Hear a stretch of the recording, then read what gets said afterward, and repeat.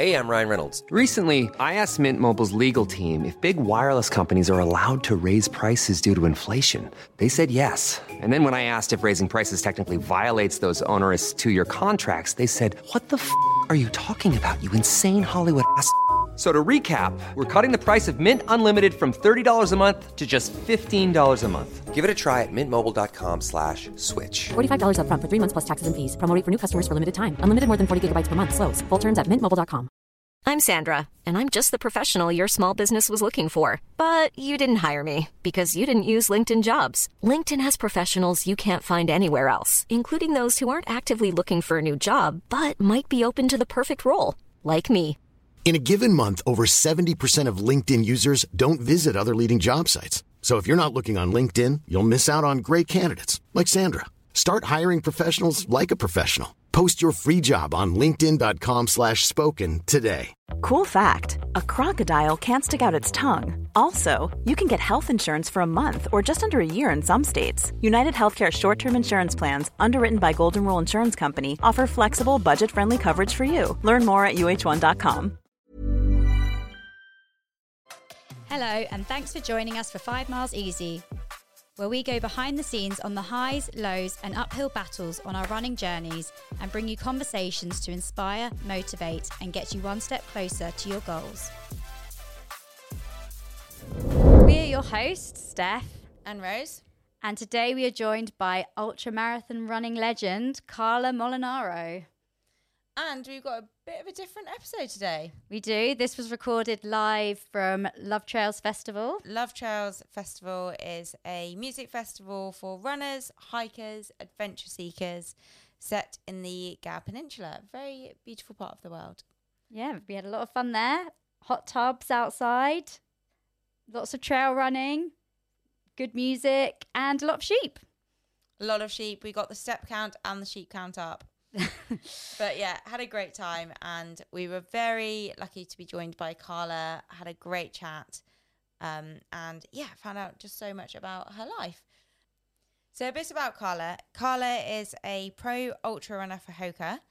She has represented Great Britain in the 100-kilometre World Championships.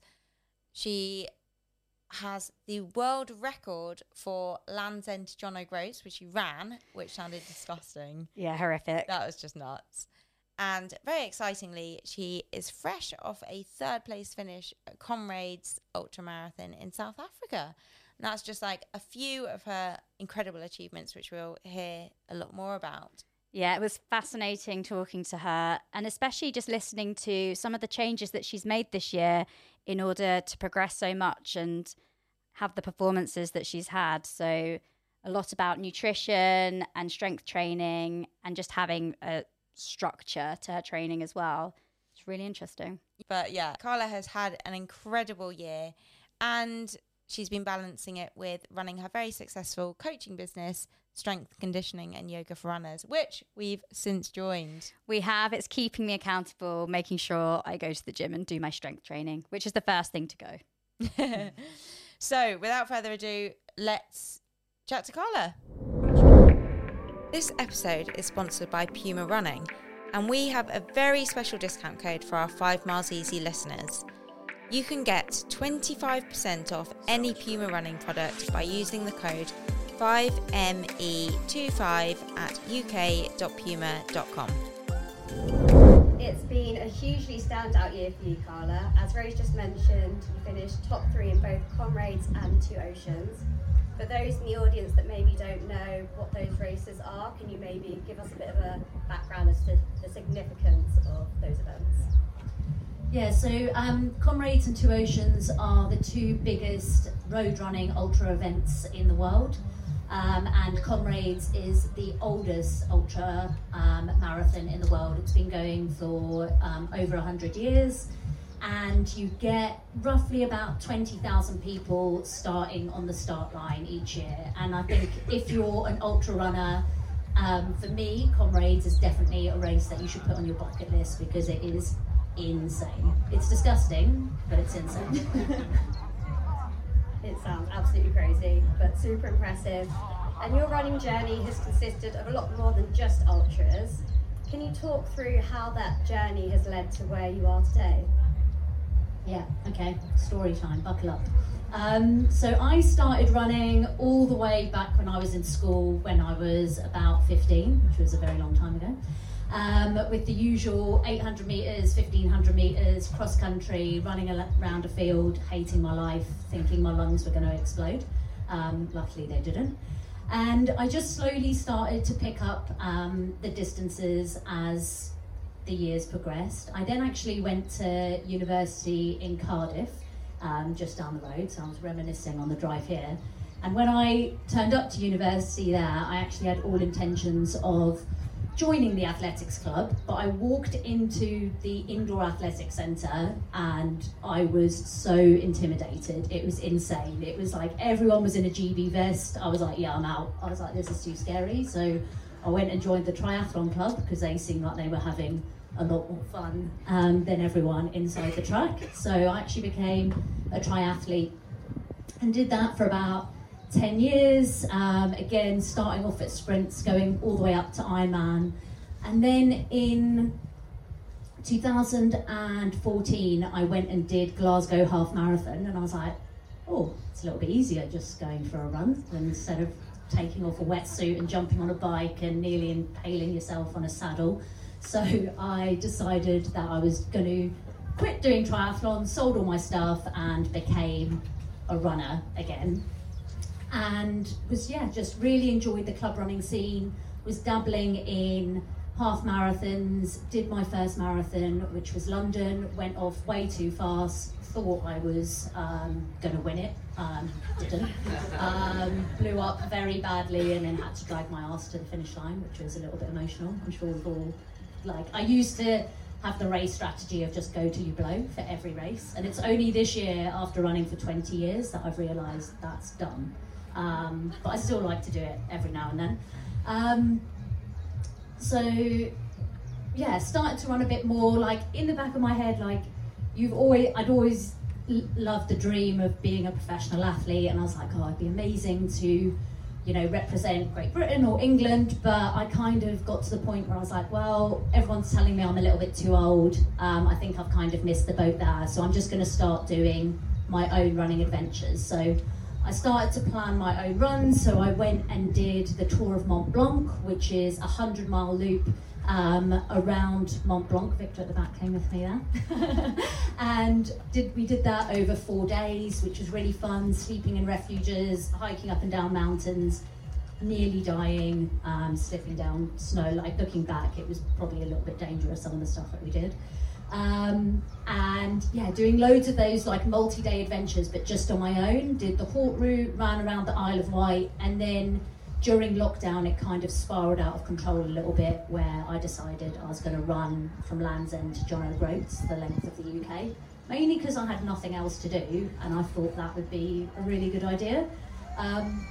It was a good idea. It was possibly the worst thing I was doing at the time, but probably the best thing that happened to me as a result. Did the jog, ran the length of the UK, and then after that point, let me backtrack, sorry.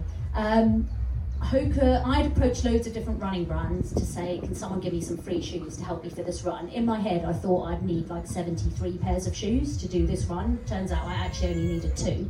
But Hoka had said to me, if you complete the run and do the world record, then we'll give you a running sponsorship. I was like, yeah, right. So I did it, and I was like, sucks to be them, because then they had to give me a contract and give me free shoes, which was good.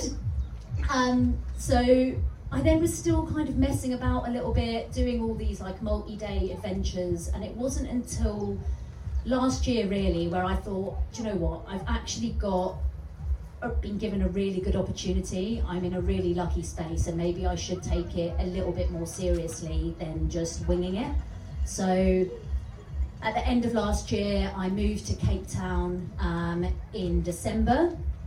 It was a little bit of an accident. I didn't know where I wanted to live, so I went and basically lived somewhere different every 6 weeks or month last year. So I lived in loads of different places, got to Cape Town, loved it, and then decided to knuckle down, and actually when I started to focus, then I've had a bit of a breakthrough year this year in terms of my performances, like the girl said, coming third at Comrades, Oceans, and then getting selected for the 50k World Champs later on this year.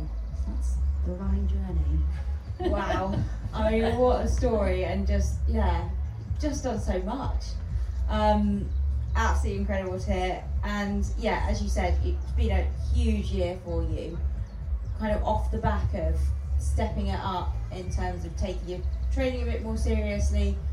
What exactly, when you say that, what do you mean by it? Does that mean increasing your volume? Does it mean kind of focusing specifically on those 2 races? How's that look for you?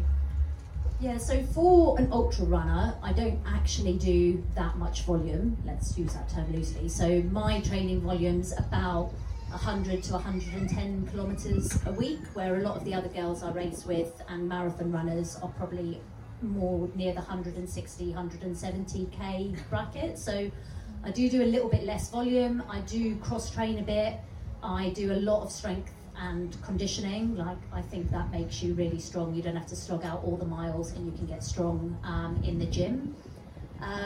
So before I was just doing like a little bit of everything. I was doing some multi-day runs. I was doing a little bit of trail, because again, I thought I was an awesome trail runner.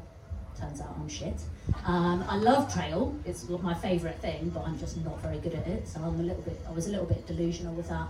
And decided to focus my attention onto road ultras. Like, that's where my strengths are. So yeah, focusing on those races, not signing up and doing everything. So I ended up getting a coach a year and a half ago, just because I will say yes to everything. So I mainly got him to rein me in, because I know now, like, people will ask me to do stuff and I don't even bother asking my coach, because I know he'll tell me no.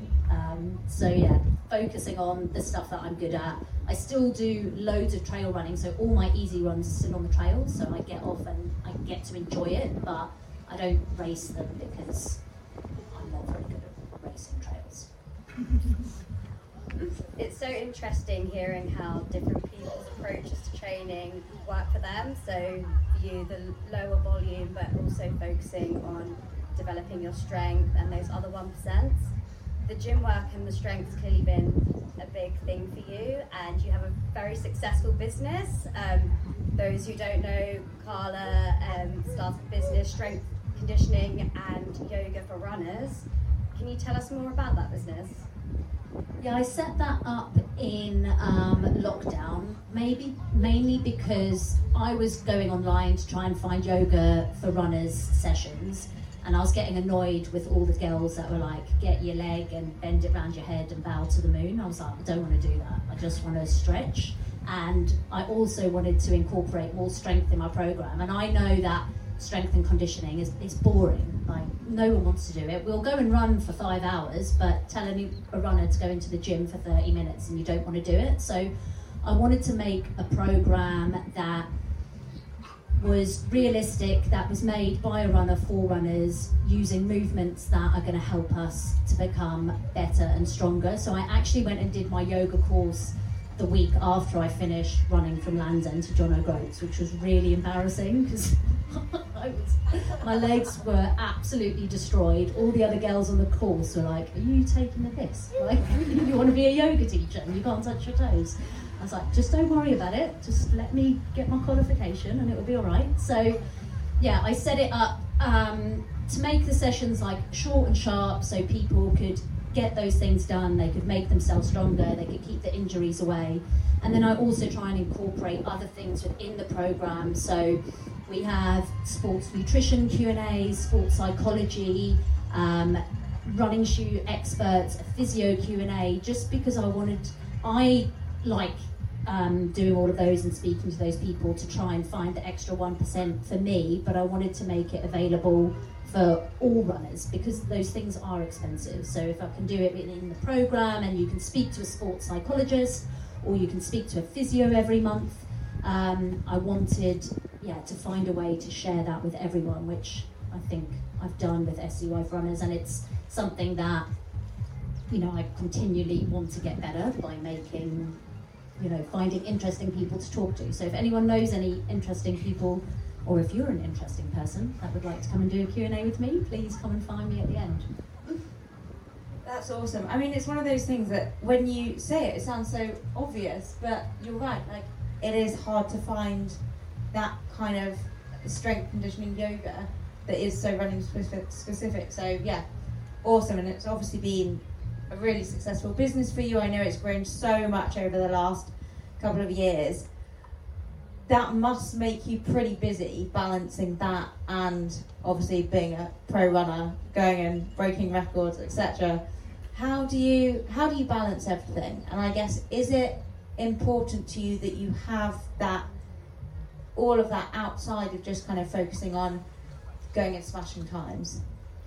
Yeah, for me, having something to do other than just going out and running is really important. I love having a day job, but for me, it also doesn't really feel like a job because I just love it so much. We've built a really nice community, and the thing I like about the SCY community is it's so random. Like, we've got people that have just finished Couch to 5K to people that do multi-day ultras and everyone in between, because it is a real leveler. So I find everyone in the group, like every Sunday I ask everyone to send in their race results. We do a medal Monday every Monday, and like that just makes me want to do more for the group and get more involved because it's really motivating, and because I'm learning all the time. So something I throw out to the group is like, if you want a specific area worked on or stretched, let me know and I'll make a video for you. So I'm constantly learning and finding new things that we can do to make ourselves better runners, so it doesn't really feel like a chore and it doesn't feel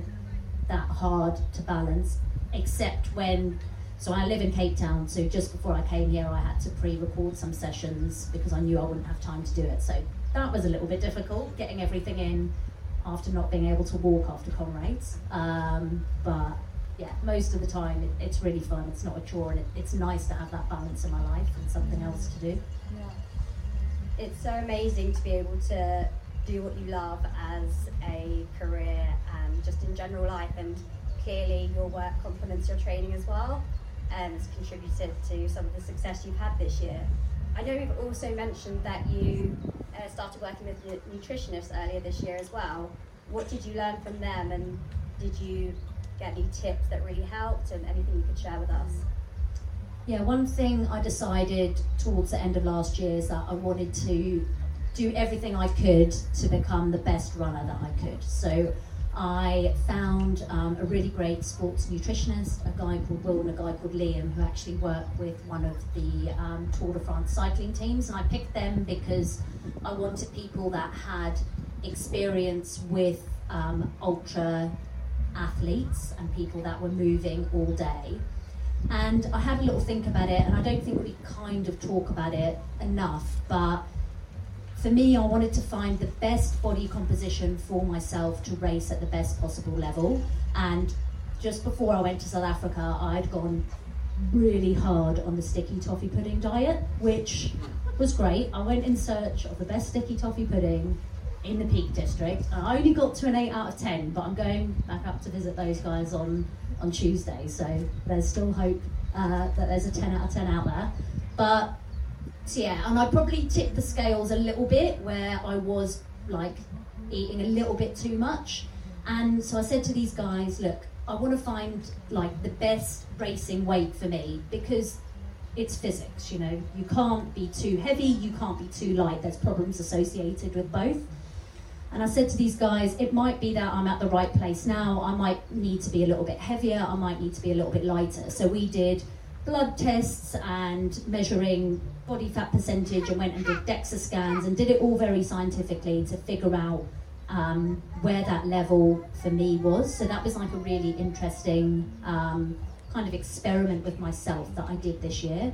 I did have problems with coaches before, getting told, that one guy came up to me, like one of my old coaches, in front of like loads of friends at the end of a race, and like started to like pinch my arms and told me that I didn't look good and that I was soft, I needed to lose weight. And I'm like, that's not the way to do it. But I do think as coaches, if you are, working with athletes that are at a certain level, you should be able to have those conversations and, be able to help the athletes find where that level is for them. So for me, it's been a really interesting thing to do. My results have got a lot better. I'm not saying that's because I changed the way my body looks and feels, but I definitely think that was a contributing factor, just because I'm doing really hilly races. So, when you're a little bit lighter, you do run a little bit faster. But for me, it was something that I wanted to be really conscious about and make sure that I wasn't going into an energy deficit or doing anything mental and going too far off the scale. So that's why I chose to work with these guys who are professionals and know the markers to look at, and someone to watch me do it, because I think, it is quite easy to fall off that wagon and go too far the one way. So yeah, that's been a really interesting journey this year.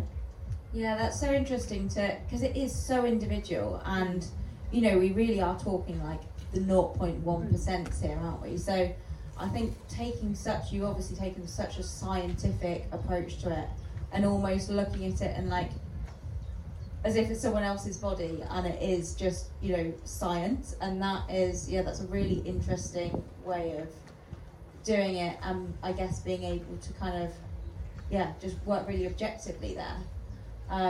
So yeah, that's awesome to hear.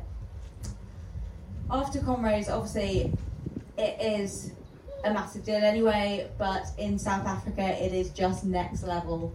So I can imagine you're kind of a pretty big celebrity there now after your third place finish. What's it been like for you, and how do you deal with that pressure of after the race and whatever's next for you?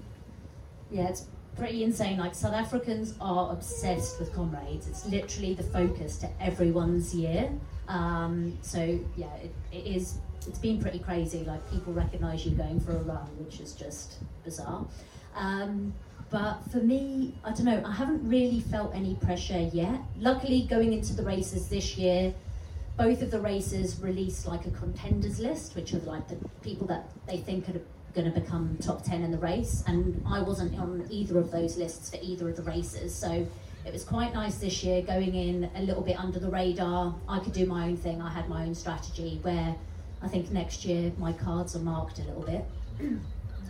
So I don't feel the pressure at the moment, but I think probably going into the races and when I start to prepare for them a little bit more towards the end of this year, beginning of next year, that might ramp up. But that's something, again, that I want to start working with a sports psychologist with, just because I know it's going to happen. So if I can find a way to deal with that before next year comes about, then I think it will put me in a better position to race a little bit better next year.